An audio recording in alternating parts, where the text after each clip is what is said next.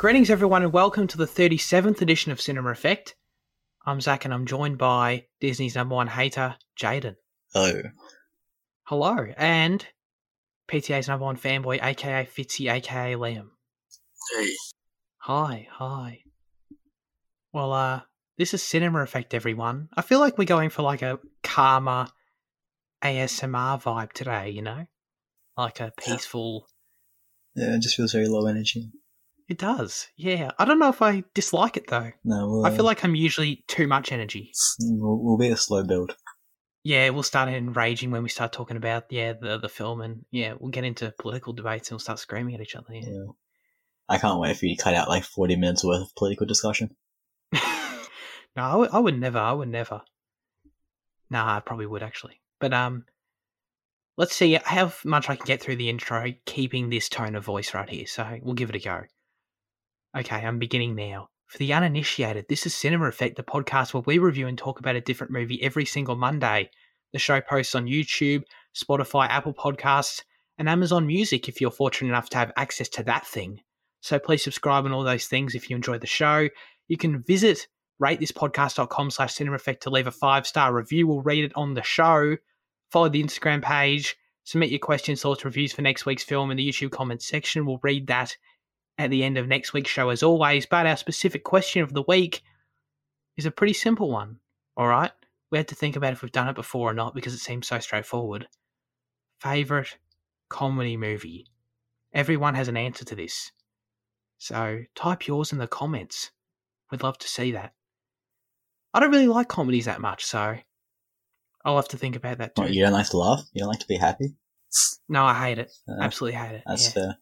Yeah. So anyway, this week we're reviewing The Trial of the Chicago 7, which debuted on Netflix on October 16th, 2020. It was directed by Aaron Sorkin.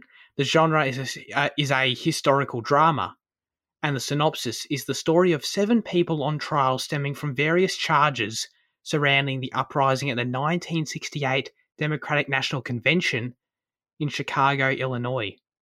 How did we feel about the trial of the Chicago 7? Were you guys interested in watching this movie prior to us doing it? Because I know I was, but was it on any of your radars? Absolutely not.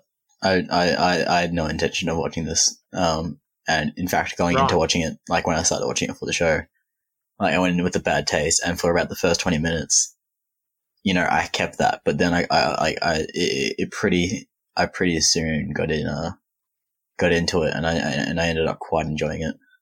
Oh, cool. Yeah. Is it just because you hadn't really heard about it, or is it something about? Oh, I just had no interest in it. Subject matter, the genre. Yeah, I don't know. Yeah. Like, I don't know. I mean, like there was lots of names in it that I recognized, and I mean, like, like I have nothing against anything about the film. It's just that I didn't care for it much. But yeah, I'm happy I watched it. Okay, cool. I feel like I'm kind of had the opposite thing where I was interested in watching it. And, as I've said many times, I'm on the hunt for 2020 movies. This is definitely a, fairly big release, I would say, this year. And I was interested in watching it, looking forward to watching it. And I watched it and I was kind of left like, okay, that was fine. I thought the movie was decent enough. I didn't dislike it. I didn't really like it that much either, though. But how about you, Liam? Yeah, no, I was pretty much the same. I thought it was decent.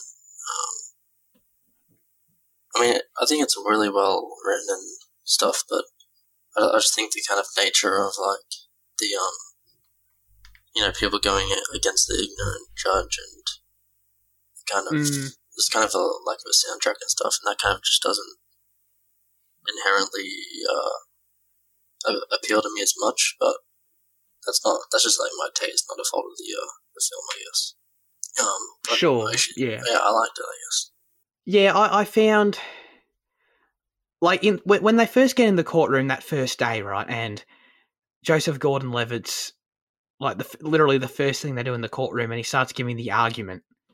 His argument, his opening address to the jury, and he's interrupted like 80 times by the judge and whatever. And of course the judge is just, atrocious, absolutely awful.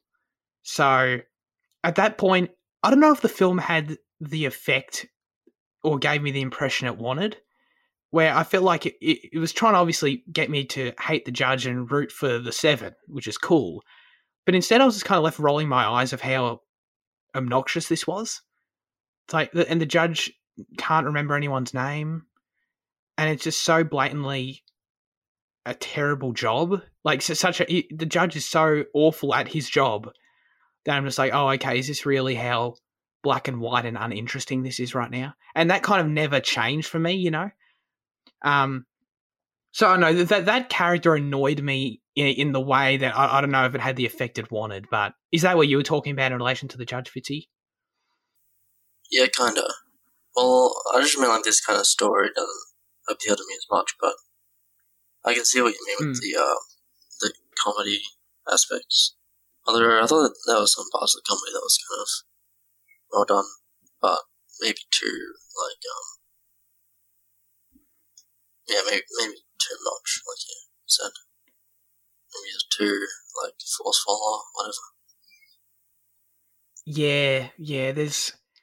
I do think there's maybe a handful of too many moments of either Sacha Baron Cohen or whoever, any one of them being defiant or whatever, and being quick-witted and responding to the judge to be a smartass. And it was funny, maybe the first 2 times, and then it just kept happening. I felt like the movie had sort of played all its cards in the humor department pretty early. It wasn't terrible humor by any means, but I was just like, okay, this is cool, I guess. But yeah, how'd you feel about the humor, Jaden? Because it was actually one of the main things I sort of took notes about, because I was sort of hit and miss on it, I think, generally. Well, I didn't really think it was an overly present feature. I mean, it was kind of only with Jeremy Strong and Baron Cohen's characters. And I thought it was interspersed well enough that it wasn't, too overbearing, to make light of the source material. And I thought, I think there's a lot of cringe things in within the film, in terms of the writing, but I don't think the comedy was really ever an issue for me. Cause sure, okay. I'm just trying to think back to it. And I can't really recall too many instances of it. And obviously in the courtroom, when they're rebutting with the judge, they dress up as the, in the robe, and they take it off in the uniform and stuff. But I can't recall too much other than that. And I think all, them being dumbasses and, smartasses throughout the rest of the film, that's just in their character. So I wouldn't really, I don't know. Yeah. No, I never took issue with it. It was the base. Yeah. That was a bit silly. Yeah, I remember that moment. But I don't. But Jeremy Strong does have some pretty decent moments as well. Actually, no, his sorry. interactions that he has with his obsession with the policewoman, when that was good. I like that. Really, because I was gonna say that's the one thing that when he sees Joseph Gordon-Levitt in the park, and he's does she ever talk about me or whatever? That's I think that's the one moment I can recall now that I was that's a bit cringe. Yeah, in terms of comedy wise. Sure, yeah. I don't know. That's funny. That's actually I don't think it was hilarious, but that is one of that kind of stood out to me as being okay though. But that's funny though. I just think it's I think it's because I hear Sorkin talked up so much as a writer, and just hearing such a generic line rock up, is kind of what threw me off about it. It's kind of the same way how at the end, where Levitt's character says, showing respect for the fallen as he stands up. That was cringe as. And I mean, it was kind of that, because I don't think there was anything inherently wrong with lines throughout the film, but I think it was because it came with, the fact that it was attached to Sorkin's name, and I've heard so much about him, and obviously after seeing The Social Network, it kind of made these average lines seem a lot worse than what they were. Right. Yeah, no, I understand that. Yeah, I'm in a similar sort of boat where, for me, the identity of this movie sort of does, we talked about it last week when we said we're doing this movie, the identity of the movie sort of does encapsulate Aaron Sorkin a little bit. He's kind of so entwined with it in my brain a little bit of, Trials of Chicago 7, that's an Aaron Sorkin movie, and yeah, I get what you mean. Maybe that does have a bit of a negative effect on it.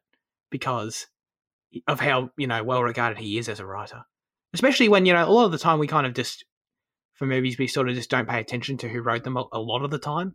So yeah, things like that we wouldn't think of. But when, we're paying so much attention to who wrote it, and then we hear things like that, I don't disagree with you. That was kind of, I mean, I don't know if I'd say like the Fallen thing was cringe, but it was definitely like it was cringe. I'm on your train of thought though. I think it was cliche, no doubt. It was super, it was pretty straightforward stuff. Yeah. I think the majority of the film's writing was good. I think the dialogue was great in the way that it was. I think the pace of it, the back and forth, between the characters when they go back to the house and how fast that was, and I think a lot of the courtroom stuff is rather poignant, for now. So I think the writing was, in the majority was pretty decent, but it's just that when it did falter, it's rather glaring. Wait, can we try something? How what do you got in mind? How many character names can you guys remember? Tom Hayden, Abby Hoffman, Kunstler, Weiner, Wensler, Bobby Seale, Bernadette was like the admin person. Yeah, who? What? She's the one that kept on answering conspiracy office when people would call. That's right. Hold on. Dellinger was the bloke that was never violent but then punched to someone. I can't remember Jeremy Strong's character name. Oh God. And then the other two like throwaway characters. It was meant to be like 5, but it was 7. Yeah, I don't know. I'm impressed. I'm very impressed. That was a good question, Fitzy. I like that. We should do that for certain movies, I think. Try and remember those names. Because now that you say that, though, you've kind of sort of raised the point for me of, I do find the movie pretty forgettable, generally speaking. Are you the same way, or was it just like the character name specifically that made you say that? No, just the character names. Okay. Yeah. But, Tom Hayden. I thought he was he was Eddie. Right? Yeah. I thought he was a really good character. I thought he was the best character, yeah. Yeah, I just like how he's kind of, separates himself from the group and kind of has his own morals and stuff, his own way of doing it. Absolutely. And then in that, I feel like he's the only character that has or at least has the most obvious arc that I can think of. He clearly has development in exactly what you're talking about.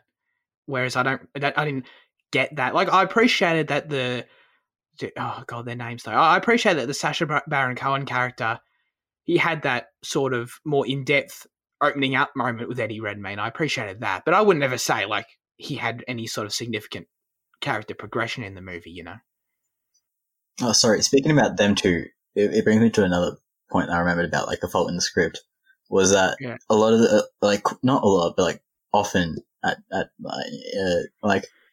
a character would mention something for the express purpose of the script being able to introduce that element next. And I think like what comes to mind immediately was that when they're at the house, Jeremy Strong asks Tom Hayden, I should really say either the character or the actor, not both. They ask, I heard Kunstler's talking to you about taking the stand. And then the next moment he comes in the door and he goes, you're not taking the stand. And the only reason that was ever first brought up was for that moment to happen. And it just felt like, once again, with someone like Sorkin, I kind of expected a more smooth transition or something, something I expect him to embed that kind of better rather than just, oh, by the way, what about this? Oh, it goes into this action. Yeah, that's true. That's tricky. I mean, I feel you there. That could have been done more smoothly. But what did you like about old Eddie Redmayne? I'm going to stick with. I'm choosing a side, Jade, and I'm choosing the actor's side. That's what I'm going with. What did you like about Eddie Redmayne, though, Fitzy? Like I said before, I just think he's like a unique kind of character. Because he didn't seem as caught up in the movement as the other guys. He kind of seemed like he had more belief in the root of the cause, and that the other guys were more. Because I think that's what he criticizes Abby for being more just kind of riding the wave or whatever. Yeah. So you can tell he has conviction and stuff, and I think Eddie Redmayne plays the character really well. Yeah, he does a good job. Absolutely. I appreciate that. From the start, we're sort of first introduced to him as being the person in the group who's much more focused on the result for them personally. He seems more concerned about, let's just behave. We're already in this situation. Let's get a lesser sentence. You know what I mean? Let's not try and create too much controversy or whatever. And I think, given the circumstances they're in, that's a totally fair perspective to have that I'm sure, a ton of people would have too. And that's cool. But what I then also enjoyed was throughout the movie, him essentially by the end, and the entire ending being him sort of, his mind being changed on that stance. And the whole, the whole world is watching thing kind of coming to a head there, him reading the names, throwing it all out. And, it's a situation where he has that progression, but it doesn't ever feel like, oh, he saw the light, thank God. It felt like, oh, no, he made a choice right there that he knew the best choice that was for him and his movement from the start. And that is really what he wanted to achieve, and he did that, Because at the end of the day, obviously his concern for their jail time is obviously a very fair concern to have. So, I don't know, it was kind of more... It was character progression that was sort of rooted in the character's motivations as opposed to, I don't know, something more external or something that was a bit less subtle. Him, not simping for the judge at the end and reading the names was... Yeah. That was, actually... I really that part really got me. I really liked that. It's a bit cliche or whatever, but the whole reading the names thing was good. I think. How based in real life is this? Did he actually stand up and read all the names? Or? I would assume so. That would be a huge liberty to take, because that is literally the entire climax of the movie. Yeah, really, pretty much. Yeah. I would hope so. How long did it take to read out 4,000 names? Surely someone cut him off. Oh, I'm going to search it now. Sorry. Yeah, please do. Please do. I should have done that. Yeah, I'd be surprised if he actually read all of them. No, they just kept, cheering for the next 10 hours. Yeah. Yeah, but no, you're right, though. I can see it being a sort of cliche, happy, heroic, triumphant moment at the end of this sort of film. But I don't know. Yeah, no, you're right. It worked for me because of everything we'd previously seen with Eddie Redmayne. Stick it to that dickhead of a judge, that was satisfying. But yeah, no, something about the visual of, the judge going, stop him, and hammering the hammer and losing control of the courtroom. Yeah, it's sort of, I don't know, it's a bit predictable, but I enjoyed it too. It's a pure movie moment. It did not occur in real life. Oh, no. No, okay, really? So apparently Hayden did give a speech at the end of the trial, but it had nothing to do with the names. The names were read, but they attempted to read out the names at an earlier point in the trial, though. Oh, okay. Right. But yeah, so that ending was all movie. All right, well, I'm not a fan of that now. I mean, no, it's still a good moment in the movie, but I'm that's a bit of a letdown. I don't really mind this one. Did any of you guys find Sacha Baron Cohen's accent off and weird? I don't know what he was doing. Well, I don't know. Wasn't he from New York or Jersey or something like that? He sounded weird to me. He didn't sound like that. Well, they said they crossed 4 state lines, didn't they? I'm pretty. They said at some point, where they moved, where they came from. Because that was kind of the core of the conspiracy, but I can't recall. But I'm pretty sure because they came through Ohio, so that means they were from the Northeast. That works. I assume somewhere from there. I mean, okay, all right. I brought it up because I got this trivia, and I thought you guys would be annoyed with it too, or think it was weird. But anyway, Sacha Baron Cohen admitted he was terrified of having to do an American accent for the film. He'd used a few different variations of the accent for comedic reasons. Whenever in a dramatic role, he knew. Oh, actually, you know what? I'm such a dumbass. I didn't read the full trivia. I'm just so there's trivia here about his accent. I'm going to throw it in. Here we go.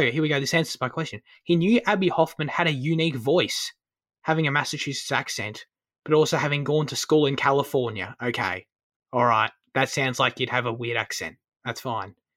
And he was worried he would sound wrong. Aaron Sorkin had to reassure him that the role was not an impersonation, but an interpretation, which Baron Cohen claimed did not help much. Nor would it. That's a very vague statement. Okay, never mind. I understand that. Massachusetts accent, California accent, both pretty specific. Mix them together, you're bound to have a weird voice. Are you going to do their voice, Zach? Yeah, you're the impression guy that we established early on. Come on, do the voice. I wish I had any comprehension of the voice or any recollection of it, other than it was weird, so... Nah, I definitely can't. Sorry. I'm sorry. How'd you feel about the way that the film told its story by cutting between the courtroom and a flashback and the stand-up routine? It was... I didn't like it that much. I think it made for some cool edits. There were some moments from memory, like where, 5 different characters have been cut between to, like, form the one sentence. And I like that kind of thing a lot. So in that sense, I appreciate it. But yeah, when we get the moments where they're in the courtroom, in the present, and they cut back to the past for like 10 minutes to kind of display an event.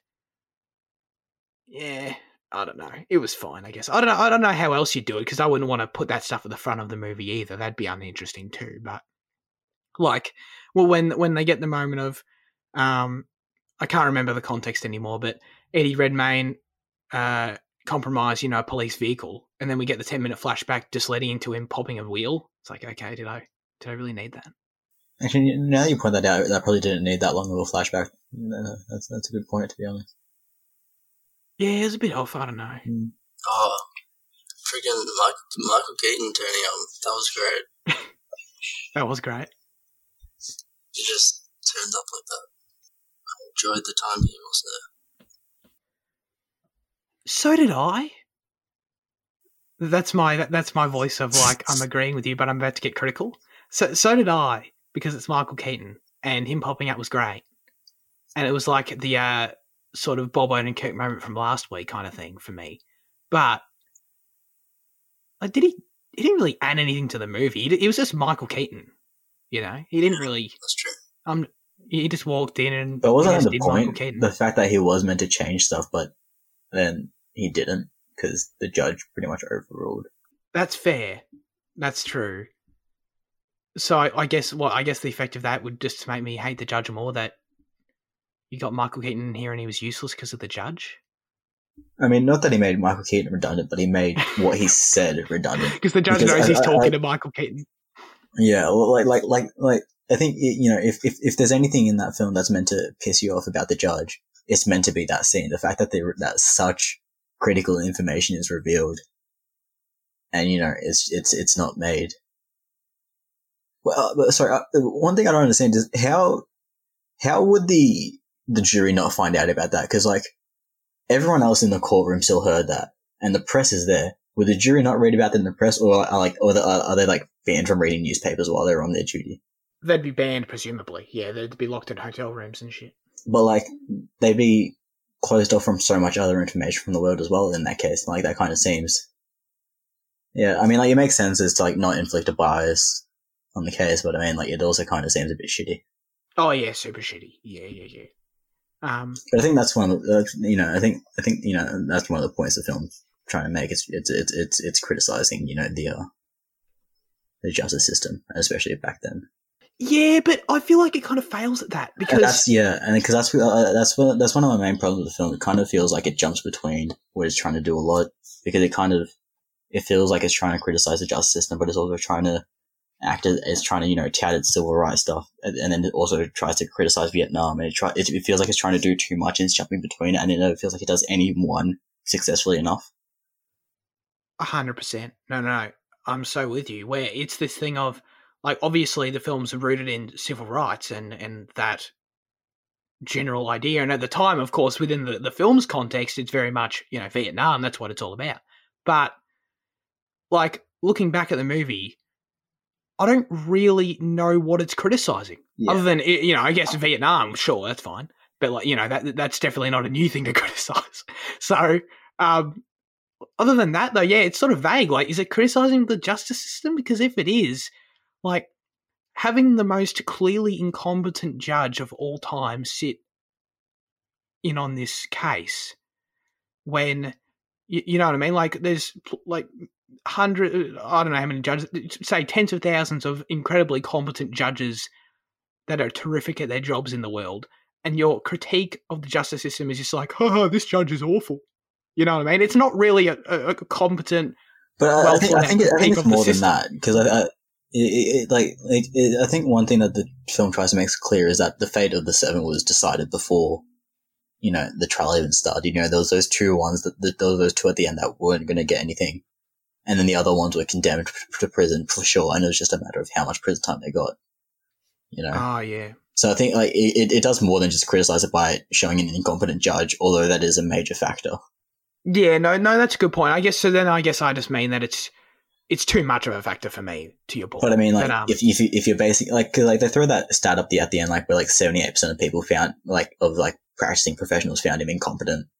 So I mean, if that's the thing that's based in real life, how much can you? I mean, like they took massive liberties with the ending, I guess. So like they could have changed that a bit, but yeah, that's the thing. Like, like 78% of his peers in real life thought that, right? But if those people were actually judging the film depiction, I presume it'd be surely like 99% thought that, Going back to what you said about the it doesn't do a good job because of the bad judge and everything. And also, there's also that line of dialogue from Abby, from Sasha's character, who he says like, our institutions are a great thing. It's just a few bad apples that are ruining them or whatever. Which kind of he does say that. Comes back to your point, which is that it doesn't critique the actual institutions well, No. So yeah. Well, he said that in that case to protect himself, because if he critiqued the institution, then Levitt's character would have smothered him with that, So I kind of see him just saying that as a form of protection, but still trying to be able to say his piece. It felt like he believed that, though. When that's occurred after his, thing with Redmayne's character, and they kind of see each other on that same level. So that's why I kind of see him, because had it been before that confrontation, I think he'd be happy to go down swinging. But then post it, I think he was looking at the other people in trial and ensuring that they wouldn't have to endure worse than what they could have. Because that's true. Yeah, I think like he's for sure. Yeah, I don't know, maybe. Yeah, no, but yeah, you're making great points, and that's my thing. It just makes it even more unclear for me. So let's say the film isn't critiquing institutions just for the sake of this, right? Let's pick a side. Then yeah, what? Going back to that question, what is it critiquing? I don't really know. Again, other than Vietnam, of course. You know what I mean? Because other than that, all I can sort of think about is the film. Okay, critical of Vietnam and also pro fairness. It's like, okay, cool. I think that's a lot of people. I think that's not really an uncommon perspective. So like, yeah, one of the other common veins is is it civil rights? Like we see Bobby Seale treated horribly, and the execution of the Black Panther that dies. Yeah. But then again, it doesn't feel like, because like as soon as they dismiss, as soon as they have a mistrial for Bobby, that element of the film's pretty much out the window.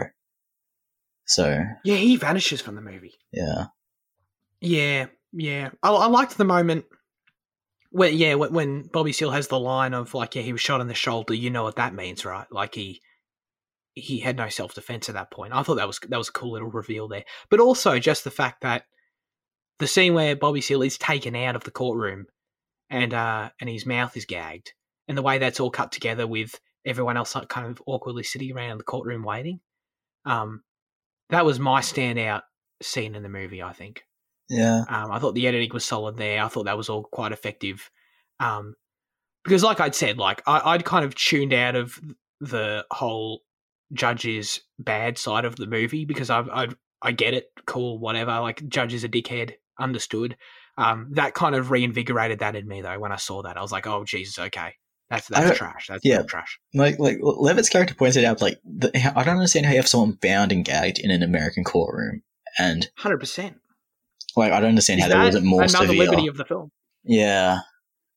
Actually, yeah. Like, could I mean, like, look, it was 1968 in America, so it probably did happen. But, like, you know, like it's such an obvious breach, and like in a case where like it just didn't seem, you know. Yeah, it was totally nuts. It was like the event itself. That is, it was totally unbelievable, you know, and that's why I hope to God it happened. Obviously not for Bobby Seale's sake, but just in terms of recreating this historical event, you know, with some semblance of accuracy. Just because that's such a crazy moment to create for this, I think. Yeah, no, that did happen. Okay, cool. He was gagged and chained to his chair. That's terrible. That's terrible. But I am glad it happened, because if Aaron Sorkin made that up, that would have been just like a bit much.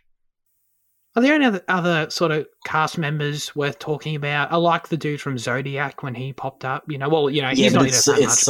It's so jarring going from Zodiac to that. Cause like, you know, like like when I first saw him as well, I was like, holy shit, it's that dude. And like, so it's hard to get that image out of your head, you know. Oh no, I've seen him. That's a thing on me rather than. Yeah, probably. I understand that though, because he is really good in Zodiac, but no, I've seen him in a fair few other things. Like he's in The Founder too, and he's just kind of like a lovable guy in that. So like I'm good with him in this sort of role as well. And then did we like Sacha Baron Cohen's dramatic acting? Because he had that Eddie Redmayne conversation was like, okay, I'm won over by this performance here. Yeah, it was alright, I guess. Well, how much comedy is it? I think he's mainly comedy, right, in the film? Probably. I mean, I guess in the second half it becomes more dramatic. Yeah, but his comedy is his vehicle of proving his point. So, like, that's why it's in there. No, yeah. Yeah, but it's still not like, I think what you're saying is that, yeah, it's not like a crazy dramatic role, really. You know, it's not like he's playing the most grounded character ever. Yeah, well, the second half definitely has some drama with this character. Oh, definitely, yeah. He's acted pretty well. Yeah. I mean, considering he's in, like, you know, Bruno and Borat plays those really out there characters, like, for that he did a dramatic role pretty well, if you consider, like, the range there, you know. Well, wasn't he like a tough spy man last year in like some like Mossad film? I'm pretty sure. Oh yes, my dad watched that show. Yeah, he was. That was, I think, to my knowledge, that was a 100% dramatic role. I don't know. I think it was just the fact it's a true story. You know, his true stories just struggle to connect with me, I think, a lot of the time, especially when, I don't know, I just feel like it constrains and restricts a filmmaker's narrative ability. And obviously, you know, I'm sure Aaron Sorkin chose to do this movie. It's not like it's being forced on him, but yeah, I just read he's been producing it. He's been working on it since 2007. Right, because yeah, Spielberg was attached to direct at some point, I think. So yeah, this has been long in the making. He didn't. You're right. Yeah, but yeah, I don't know. Like when you're basing a movie around these true events and you're writing a script about that, you're in a situation where you're grounded in the reality of the event to some level. You know, obviously many creative liberties are taken. We've talked about this literally in a similar sort of thing in a question of the show before. But yeah, I don't know. It's a situation where obviously, you know, believe it or not, real life's traditionally more boring than a story someone can make up in their brain. I thought I can't recall who it is. It's some writer, but he said that real stories are better because they are the ones that are stranger than fiction. Because if a real story warrants being told, then it are the ones that are, you know, they are the ones that are really, truly good stories, you know? Yeah. No, I see that, and I feel like I'm in the minority on this perspective. I think the way it's edited, because we briefly spoke about it before when I brought up the thing, but like the editing made for some really brilliant tension building. I think it was with the first confrontation where with the take the hill thing. Like in that moment, as it was cutting between the courtroom, the stand up, and the recreation. Not recreation. It was a flashback, I guess. Yeah, I think that was probably like my favorite example of it, where I think it really superbly, like, you know, built up, and I think it was a really good release, you know. Yeah, thank you for breaking that up. Yeah, because I didn't write it down and absolutely should have. I did really like the cutting between, the recreation, the film, and those real life images. That's something I would like to see. I don't know if I've seen that before. Maybe I have, but that's something I'd like to see more generally in. Yeah, sorry. That's something I was thinking. Because you know, the Five Bloods did it earlier in the year when we were talking about it. But I was going to say this film does it a lot better than what, you know, that did. Yeah, I don't even remember it doing it. Did it? It did. Well, at the start, it showed us that montage of, you know, like to get us up to space, up to the pace. Oh, but sure. Then also, but that's all like cutting back and forth. Also, throughout the film, they'd throw up an occasional photograph or like, you know, I can't remember if there was actual video, but there was definitely real photographs like that were like thrown up at moments. And I'm pretty sure we did discuss how it was jarring. Yeah. I'm pretty sure there were clips as well. Yeah, that might be the case. That's ringing a bell. I said something about that being jarring, yeah. But in this movie, it was seamless just because, it was the perfect recreation, straight to the image, back into the movie, you know, perfect framing and blocking, recreating the image, then, you know, cut to the image for 3 seconds back. You know, that was seamless stuff, yeah. I really like that. Well, as far as Netflix films about Vietnam go, this was the better one this year. Yeah. It's its own genre now. The scenes where the frat guys in the crowd who were trying to that annoyed me. American flag, and then they tried to assault the girl in the middle. Oh, that was that was egregious, dude. The riot. I don't know if that was true or not, but if it's true, that's fucked up. But if it's not, then they just put it in there. That's just strange. That's how I feel about a few of the occurrences in the film. It kind of felt like there were a few lines or actions that were kind of shoved in to try and, you know, allow the audience to make that connection of, you know, of what's happening then is happening today. Although the audience really didn't need that. It kind of seemed like he was treating the audience as if it were dumb. Because like there was, look, I'm sure, I'm like 90% sure this was made prior to this year's events, but the line where Riley asks, Bobby Seale if he can breathe, it felt like it was so, I'm not sure if it was just because of my perspective of it, but it felt like it was so shoehorned in, and there was just other instances of that. That'd have to be a coincidence, right? Yeah, I mean, like, surely. Yeah, I'm with you there, but maybe not. Oh, yeah. But it did, but sorry, it's like that instance, and then also like that assault there. It felt like it was trying, especially because, like he said, you're getting what you deserved, and it was so much. Oh, get back in the kitchen. Like it was such. It was such generic shit, and it was such, you know, it was such a typical thing, and like that was another case of it felt too bad to be a Sorkin line, you know.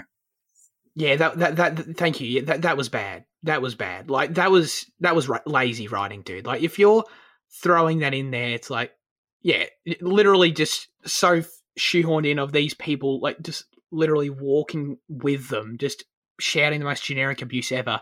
Abuse that's so generic that, like, you know, like I'd say it ironically as humor. You know, that's how generic and terrible of a line it is. You know what I mean? That's how. Yeah, I don't know. Yeah, I'm with you 100%. Once again, it was 60s America, so. Yeah. Like, and it's just such a terrible thing to say to someone, especially within the context of them being the way they were intruding on the protest. Yeah, it was crazy. Yeah, I don't know. It was a lot. But yeah, no, you're not wrong though.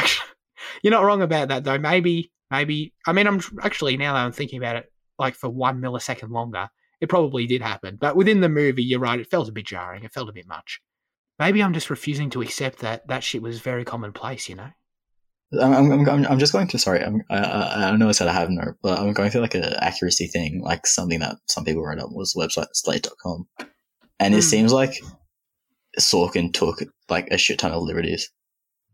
Yeah, I mean that's a shame. That's just a bit disappointing to me.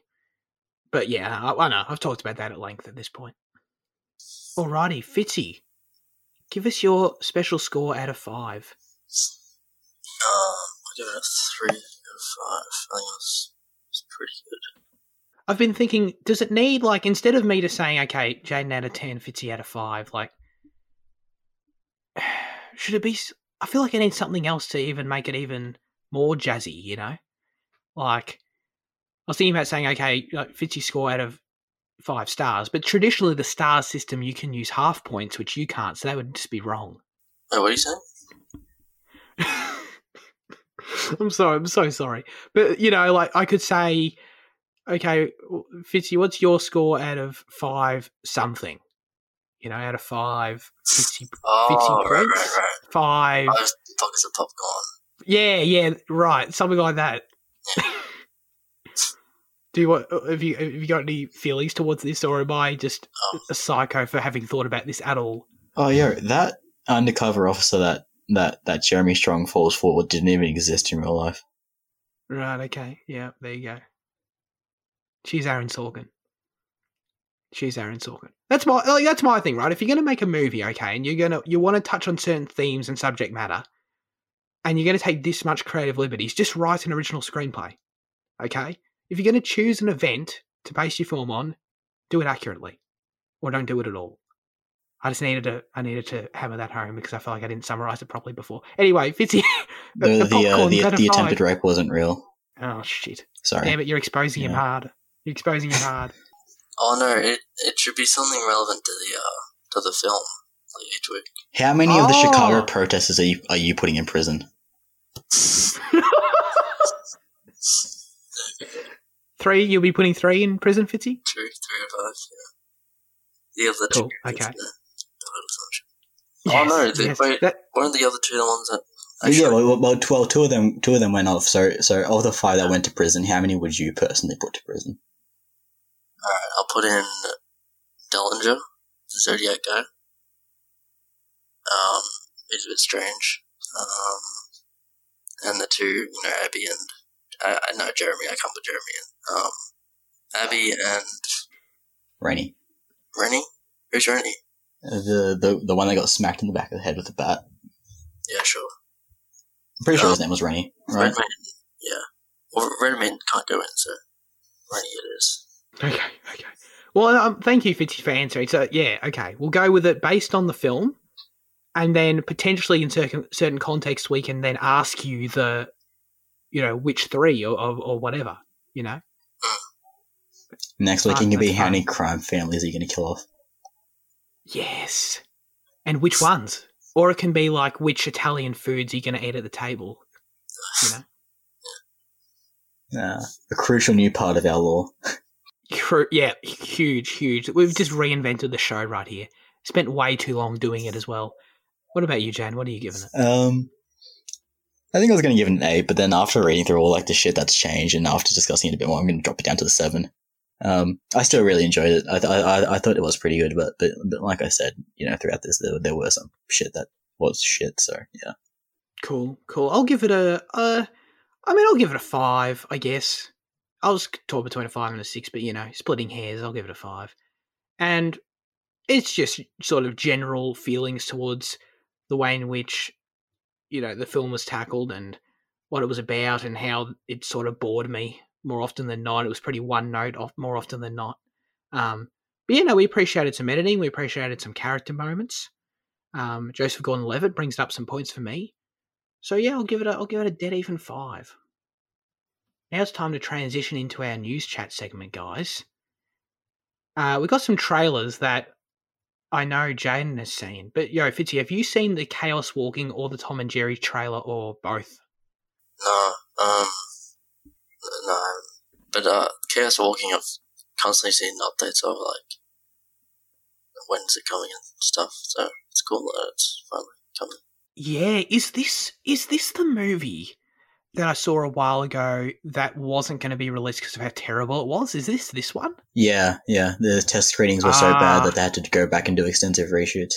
That's it. But that's one of the, apparently, you can see Tom Holland visibly aged throughout the film because of how long it did. Because I think, this was, their first shot in, 2016 or something like that. Oh, yeah. And then because of, this, Tom with Marvel and Daisy with Star Wars, reshooting was a bitch. So, it took ages for them to actually, do what they needed to. And, all the delays that came between that as well. So, I think, wow. Someone pointed out in the comments, but I didn't really see it. But apparently, there's two very glaring shots in the trailer where you can see Tom Holland has very much aged. That's so funny. I love that so much. But Jane, this is a book. This is a book series. I didn't know anything about this other than what I just said about it being terrible. Apparently, yeah, it's based on the book series of Chaos Walking by Patrick Ness. I for the longest time I thought it was just going to be based off the first book, The Knife Never Letting Go. But apparently it might be smushing all three into one, but I'm not sure. I think that's just rumors at the point. But I really love the book. I think Patrick Ness is a really great writer. He writes really well, and especially about realistic things. He has a few things about I can't recall the title at the moment. What's it called? Release is a banger. So I really enjoyed Patrick Ness, and I'm pretty sure he wrote the script or he collaborated on the script for this. So I'm really excited for this. That's awesome. So have you read you've read the whole series? No, I've only read the first book. Okay. I read the IMDb synopsis for this movie, and I just vaguely remember it was like Bird Box and what's that other one? A Quiet Place. Wasn't it? Because it didn't have something to do with the post-apocalypse and sound or something? So what it is, it's a world without women, pretty much. And there's this thing called the noise where everyone's thoughts can be heard. There's everyone, if you think it's just projected and everyone else can hear it. And then, Daisy comes along and, she's the first woman that they see in a long time. And then, so it's Maze Runner. And they also don't hear her noise. No, it's nothing like Maze Runner. Okay. I'm worried that the film might make it like Maze Runner, but the book is not like Maze Runner. And the reason that they show in the trailer for that, and the reason that they show, I can't recall the book because I think I read it 5 years ago now, but it seems very different. And I'm not sure if that's because there's information revealed later in the book as to how she actually got there, and I just don't know about it, or if they changed it. But it seems very different, and I'm cautiously optimistic about what they're going to do with it. Okay, cool. I mean, this might be something I'm into. I don't mind a good old young adult novel adaptation of a film series. So yeah, and it's also it's Doug Liman directing, who I quite like, especially because of Edge of Tomorrow. Right. And some others. I can't. Yeah. What else is he's directed some other stuff? I can't recall at the moment, but and because he's attached to it as well, I've kind of got some hope as well. Because so that's a writer, a director, and two, and Mads Mikkelsen's in it as well. So there's quite a few names in there. So I'm quite keen on it. Sweet. Okay. Well, Tom Holland continues to pop up in literally everything. So good for him, I guess. I'm intrigued by this movie. And then, of course, Tom and Jerry's got a trailer. This is CG, right, Jane? This is just a full. Yeah, it's a Who Framed Roger Rabbit type of case. Okay. Yeah, so Chloe Moretz is the main character, I think, and I think Michael Pena is that his name, the Ant-Man dude, and yeah, there's some other people I can't recall, but yeah, it's going to be one of those where there's the live action people interacting with animated, cartoon characters. Now, Finny, I feel like you're the type of kid that didn't watch Tom and Jerry. Oh, you nailed it. You fuck. Oh, but I fucking knew. I was watching the trailer and I knew I was going to bring it up. And I was 100% expecting you to be like, oh, I never really watched it. And I was fucking, dude, Tom and Jerry is magnificent. And I think it's the funniest shit I've ever watched. From the time when I first watched it when I was 5 to now, that shit's bang. Wow. Now, hang on. First of all, like, what made you say that? Because you're totally right, and I feel like you've got this intuition with me, but I don't know. It's just something about you. You just sensed it. Yeah. I mean, I've seen it. You know what I mean? Like, I've seen it on Cartoon Network or whatever back in the day, but it's always been a thing of, it was on Boomerang too. Yeah, that's right. Or maybe it was just that. I don't know. But like, it was the situation of it was always just on something else after something else. So like, it plays for 15 minutes and I watch and they just chase each other, and I'm like, okay. So that's kind of all I got from it. But I'm sure it's great. Like, people seem to like it. It's been going on for generations. So. Yeah, the new series isn't fantastic, but like the original one, and then I think the second one they made, quality. Okay. It kind of I mean, like, this trailer looks fine. I mean, like, it looks like what you'd expect. One really annoying thing is that they changed Tom's scream, which means nothing to you, but to us, it's Tom's scream is a pivotal part of the of the franchise, but I think there's something to do with copyright around it, or I think one of the voice actor might have died or something like that, so they had to alter it, but that's unfortunate. Oh, okay, that's weird. Are you surprised by the live action animated amalgamation that this is? Because, like, that sounds bizarre to me in 2020. I've never even heard of this movie before, and the fact that there's big names in it, I was like, what the fuck? Doesn't really surprise me, because aren't they making a Space Jam 2 soon? I mean, like, so, like... Oh, are they really? Oh, no. Pretty sure I heard rumors about that. So wait, are Tom and Jerry in this movie, are they CG or are they, like, 2D? Like, is it full Who Framed Roger Rabbit in terms... You know what I mean? Like, they're regular... They're not redesigned for, like, 3D animation. They are... I think it's based on the character design in this is based on their redesign from the newest series, I think. Okay. And, like, so, like, they have that traditional 2D. It's 2D, but I think it's kind of with the intention of making it look a bit more 3D than what the originals were. Right. The only other news we got is that Wonder Woman and that is Wonder Woman 1984, which Fitzy didn't know existed, but it exists. But it comes to HBO Max. Hold on. We've talked about this on the show before. How do you not know it exists? No, but when we previously talked about it, Fitzy didn't know it existed at that point. Oh, that's right. Sorry. Yeah, no, I do remember him talking about it. Sorry. Yeah. No, yeah. I thought it was the one that was already out. Already, yeah, right? yeah.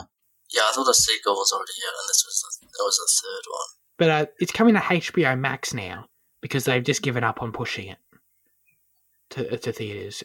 You know, well, it's a theater and HBO Max release, isn't it? That sounds right. Because obviously, I would assume here they'd just release it in theaters. You know, and that's still what the theater websites say. They're still sticking with their Boxing Day thing for good old Australia and the theaters. But of course, makes sense for HBO Max in the US. You know, so they're doing that. Get hyped. When I was at the cinema this week, I saw the trailer. It looks pretty good, actually. I like some of the 80s stuff they're doing. Yeah. It looks kind of colourful, I guess. So. Yeah. And the fight between... What's her name? The cat cougar. Oh, Cheetah? Is that what it's called? Cheetah, yeah. Cheetah and Wonder Woman. That looked pretty good. But Cheetah's design just didn't work for me in live action. In that, of course, haven't seen the movie naturally, but like just those little shots, it just kind of looked weird, you know, like CG. What's the actress's name? She's in like those comedies. Kristen Wiig, that's it. Yeah, and she's like CG Cheetah running around. That was kind of weird. I can't recall exactly, but I think when I saw it, it reminded me of Cats. Is that correct? Yeah, I can see that. The face is a bit weird. Okay. But like, I think the body's alright. Okay. Yeah. Well, we'll have to see. You know, I'd be very surprised if I see this in theatres, but you never know with me. Let's chat about our highlights of the week. I think I'll go first this week just to spice it up. Wait. It's wild. What have I been watching? Great question, Zach. I've been watching... leave it to me to be cringe. I watched The Crown, the Netflix show, you know, The Crown. It's about old Queen Lizzie II. And her fam across all kinds of time periods and decades. But I've only seen... This is bizarre and I don't really like it, But the fact that the show's largely anthology based, like it's not that big of a deal. I've only seen the third, and now the fourth season came out about a week ago, I think, maybe 2 weeks ago. So I've been watching the third and the fourth season, and these seasons are the ones with Olivia Colman as Queen Lizzie. Because prior to that, it was Claire Foy, you know, because they do the time jump throughout her life or whatever. So, and the show, like, I don't know. Have you guys heard a lot about it? Because I feel like I've heard a fair bit of, like, universal sort of praise for it. Yeah. But I don't know if it deserves that. Is that what you guys have heard? Am I in an echo chamber on this one? Yeah, no, I've heard a lot of praise for it. Okay. Yeah, it's good. I like it. The production values are insane. You can tell, like, Netflix treats this as one of their premiere shows. Super well shot. You can see the budget everywhere, and their recreation of the sets and things is very impressive. Well, we established earlier you don't like true stories, so perhaps that's why this isn't quite hitting for you. I wouldn't be surprised. But this does have the benefit of each episode is just sort of a different thing. Like, I hesitate to say event because that sort of indicates that it's like a historically significant event. But, like, no, like, the one we watched last night was just Princess Diana just hanging around as like a 20-year-old doing something. So that's not really historical. That's not an event, you know what I mean? That's just like focusing on her for some reason. And then, but then you do have historical events in there. Like, there's ones where they deal with, you know, things in British history. Old Maggie Thatcher's rocked up now. So, you know, that's a thing that's happening. Who plays her again?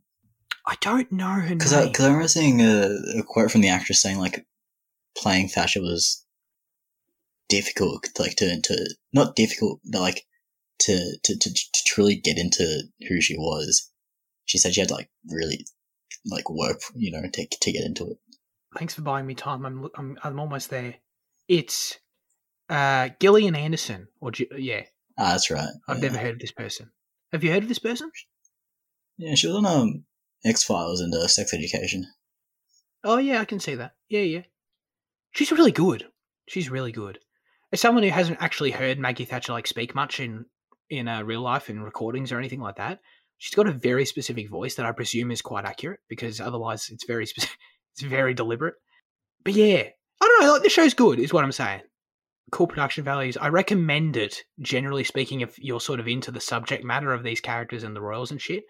It's a cool insight into some of their relationship dynamics that I presume is based in reality. Like, there's clearly, like, there's a lot of things in this show where you watch it and it's like, you don't even have to look it up. You're like, that definitely did not happen. That happens a lot. But I don't know, for the dramatization of what they're going for, and it does enhance some of the character development, I can accept it in that context. But yeah, it's cool. The stories aren't mind-blowing. There's not really a huge through line. You know, it's not like the show's shocking you with plot twists of, holy shit, you know, Prince Philip just died, you know, like that shit obviously can't happen. So it loses a bit of intrigue. God, could you fucking Prince Philip just cocks it in the middle of the season? Fuck. I'd give it a 10 if that happened. So, you know, I'm giving it a general recommendation if you think you'd like that sort of story.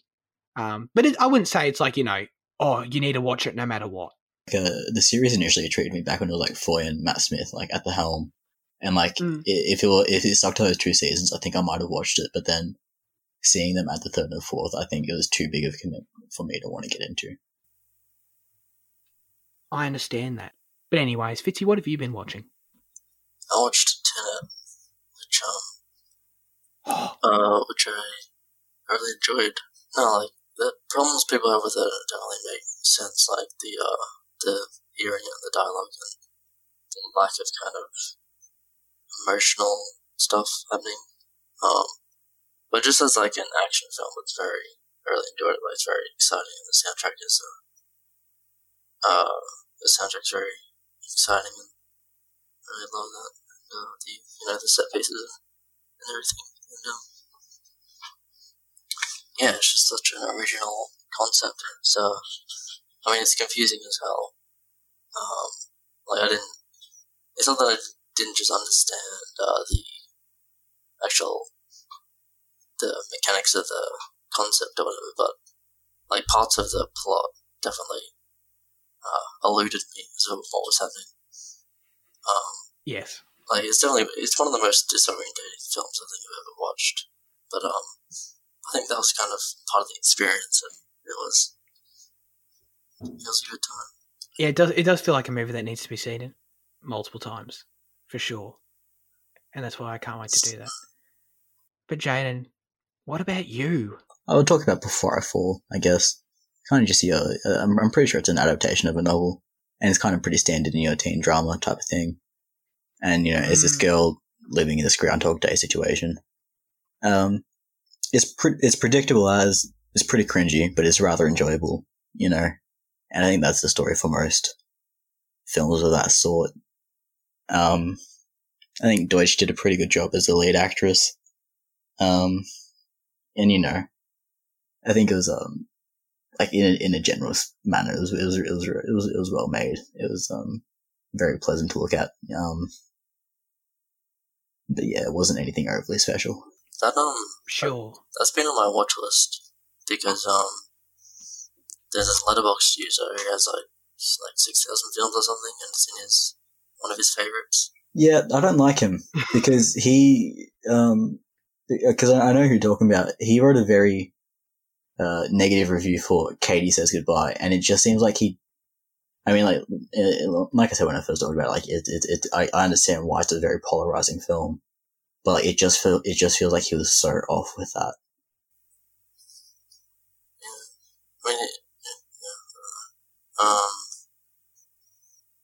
His ratings are kind of wild, to be honest, but But I'm just saying, like, teen drama, is it like teen romance drama? Is this what's happening in this movie? Yeah, it doesn't have. I would have expected it to have a lot more significance on the romance angle, but it doesn't, which is kind of nice. Right. I'm a fucking, I'm a sucker for teen dramas, and I'll eat that shit up. I love a good high school drama, but yes. but for this one to not have it, it's definitely a part of it. But, it's not a thing. I guess it kind of is. I don't know. But it's not as emphasized as it would be in other ones. All right. Yeah. No, dude, this is one of my ultimate genres. This is like my guilty pleasure genre, for lack of a better term. I'm not even guilty about it. It's not even that. Yeah. But I guess that would be the category I fit it into, sort of. This is why I want to watch 13 Reasons Why all the way through, just for this. I didn't think the second season was very good. Dude, I gave up on the second season after 4 episodes. I couldn't do it.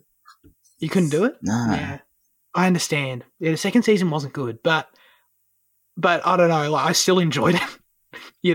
Just all the crazy shit, I don't know, the relationships and the back and forth and I don't know, all the wild shit those teens get up to and when they beat the shit out of each other. I'm here for it, And the fact that there's 2 more seasons of it that I haven't seen, I'm committed to watching those at some point. They're probably not good, but I'd have a blast, I reckon. Let us get into our... What is this now? Our question of the show. Hand the show over to them. Yes. Oh, Jane, you nailed it. Thank you. Oh, but now you've disoriented me a little bit. Last week we asked you what your favourite documentary film was. Luke wrote in and said, not so much a movie. Sorry, Luke, but a documentary series. That's totally fine. We probably should have allowed that more specifically. Cosmos: A Space-Time Odyssey, a fantastic 13-episode journey through the ship of the imagination, exploring the universe in fascinating depth and detail, from the solar system, global warming, electromagnetism, paleontology, to stars, microorganisms, and light. Jesus God. Each topic displayed visually and articulated through the soft, soothing vocals of Dr. Neil deGrasse Tyson. Does he like the Tyson one? I thought he preferred the one with Carl Sagan. Are there multiple iterations of this? I think there's 2. deGrasse's one was based on Sagan's original Cosmos series. Very cool. Okay. Lockie says, I'm not even sure if this movie is necessarily a documentary film. It's not. But let's wait till the end till we start. Schindler's List was an amazing movie that I loved watching. I just love how Neeson's character broke down at the end of the movie as he was overwhelmed with guilt for not being able to save more Jewish people from the camps, yet was comforted by the 1,200 or so which he had saved. I mean, yeah, not a documentary film, Lockie, but we appreciate you anyway. Thanks for writing in. I don't know, yeah. I mean, yeah, you're totally wrong. I was trying to like sort of find a way to make it make sense. Of like, I can sort of see why you'd think it's a documentary film. Because black and white. Yeah, it's black and white. Liam Neeson's a real person. He said he just thought it meant biopic. He seemed confused between biopic yes. and documentary. That's right. So that's okay. But what are our answers to favourite documentary film? Jaden? Well, my favourite's Dogtown and the Z Boys, but I've already talked about that. So I'm going to say Tower, which is this really cool like hybrid film where it's like it's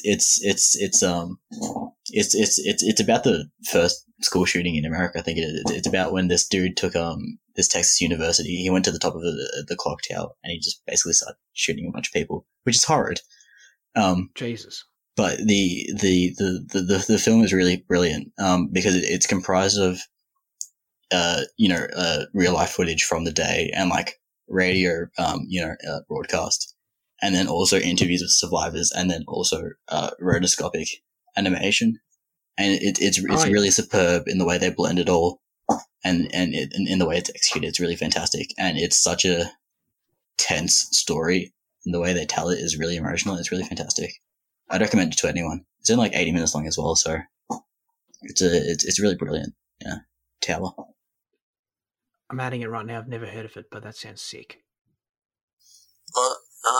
It's probably between Hoop Dreams and Crumb, but I've talked about Hoop Dreams, so Crumb. Crumb is directed by Terry Zwigoff, who also did Ghost World, which is also pretty great. And it's about this cartoon artist, and some of his brothers, some of his family members who they had a really weird childhood, and they kind of turned out to be strange adults. And Robert Crumb himself he did like Fritz the Cat and stuff like that, but he's also known as a really kind of controversial cartoonist artist.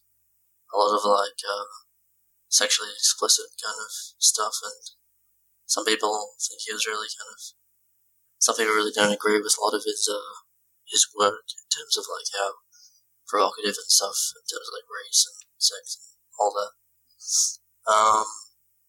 But no, it's just this really fascinating dive into his life and his family's life, and yeah. They grew up to be quite odd in the sense that they like anime.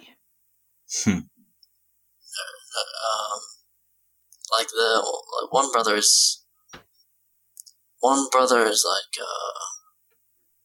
don't know if he's homeless. He's kind of they're just very strange individuals. Okay. They're not integrated into society, I guess, is a way of saying. Yes. Surprising they don't like anime. Or maybe they do. I mean, probably. That was really forced. My answer is probably, I don't know if it's my favourite ever. I'd have to think about it more in depth, which God knows I didn't.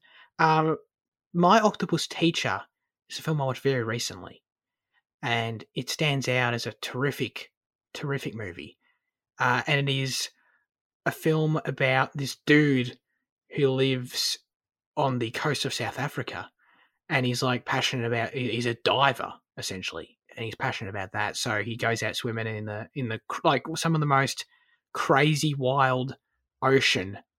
I think they said like on the coast anywhere on the planet. It was wild looking at it, dude. Like the friggin' waves were nuts. But yeah, so he goes out snorkeling in there and all diving in that area, and he basically befriends an octopus that's hanging out there. And yeah, it's just about the relationship between this dude and an octopus that's living in the ocean. And, octopusi Octopi. whatever, octopi. Yeah, that sounds right. They apparently, well, they only have a lifespan of 1 year from birth to death. So it's about this 1 year he spends with this octopus, and it's sensational because like the film is entirely made up of, and he just filmed the entire like every time he saw the octopus. So the film is literally just us watching his footage he filmed himself, and he is by trade he is a cinematographer. So it's this awesome thing of it's just footage he filmed of hanging out with this octopus, and all this footage he captured over that year, and him then just cutting between him and then in the future now just like talking about the experience. And yeah, I don't know, like the topic itself is interesting. It sounds like it might not need a feature-length film to communicate what I'm talking about here, but it really is cleverly edited and constructed in a way that it creates this story of this relationship, and you feel like there's character growth and progression in understanding and compassion, not just between, him and the octopus, but of course between, us understanding octopuses, because octopi, because you kind of learn so much about that species as well. So I learned so much about them just through that, and then it was a really they're plural. Yeah, exactly. I definitely didn't, not until right now. That was a lot. I know everything else about them though, but no, that was a really, really cool movie. It's like 80 minutes, I think. It's on Netflix. I recommend people check it out. It's got some really nice emotional weight to it at times too. As well as being educational and all that shit. So yeah, I think it kind of perfectly encapsulates what a documentary film should try and achieve. So yeah, that's an endorsement from me. But that's it for Cinema Effect this week. Thanks everyone for tuning in, as always. Fitzy, what are we watching next week? Sorry, was that repetitive? I said it 3 times in an effort to sound a bit different. We don't know.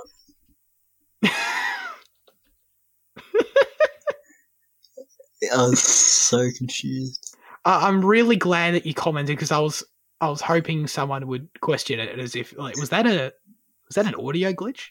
No, it wasn't. Wait, what are you guys talking about? I said as always 3 times in a row. Oh, okay. Fitzy definitely noticed. But what are we watching next week? The Godfather Part 3, which is on Stan. Are you guys scared for this? It's supposed to be not great. It'll be fun if it's bad, Yeah, I don't know. I'm scared it'll be like not bad enough to be fun, but not good enough to enjoy it. Yeah, I'm kind of... I think that might be the case, and I agree with you 100%. I want it to be either, decent or really bad and that it's funny. Exactly. But if it's just boring, then that's not going to be fun. Anyways, we all appreciate you tuning in. And by you, I mean audience member, which I think I already said that. Didn't I? Yeah.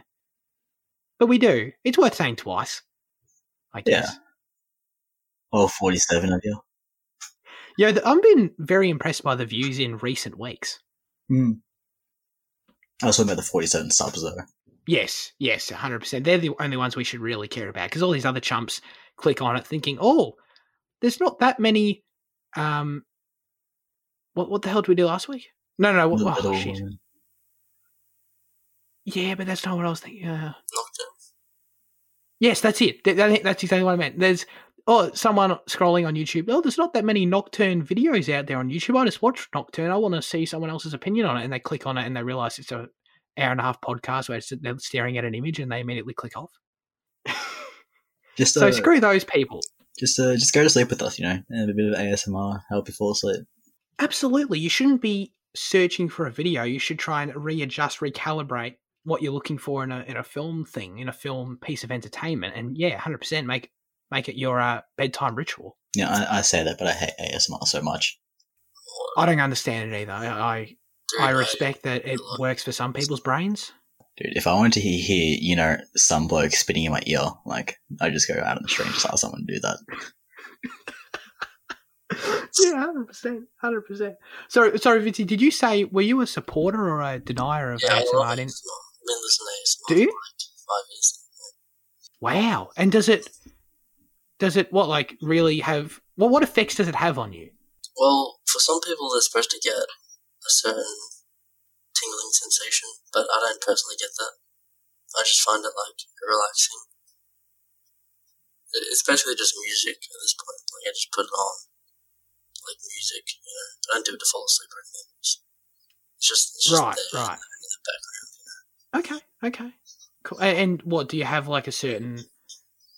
Like I don't know anything about this world. Is there like content creators of ASMR that you like prefer over others? Okay. Well, yeah. I follow like a ton of people now and listen to different people, but it comes in phases. You want to listen to one person for a couple of months, and sure, your brain wants to listen to someone else. Then your brain suddenly wants people sucking on Skittles, and that's like the noise of the week. No, I hate food. ASMR. It's disgusting.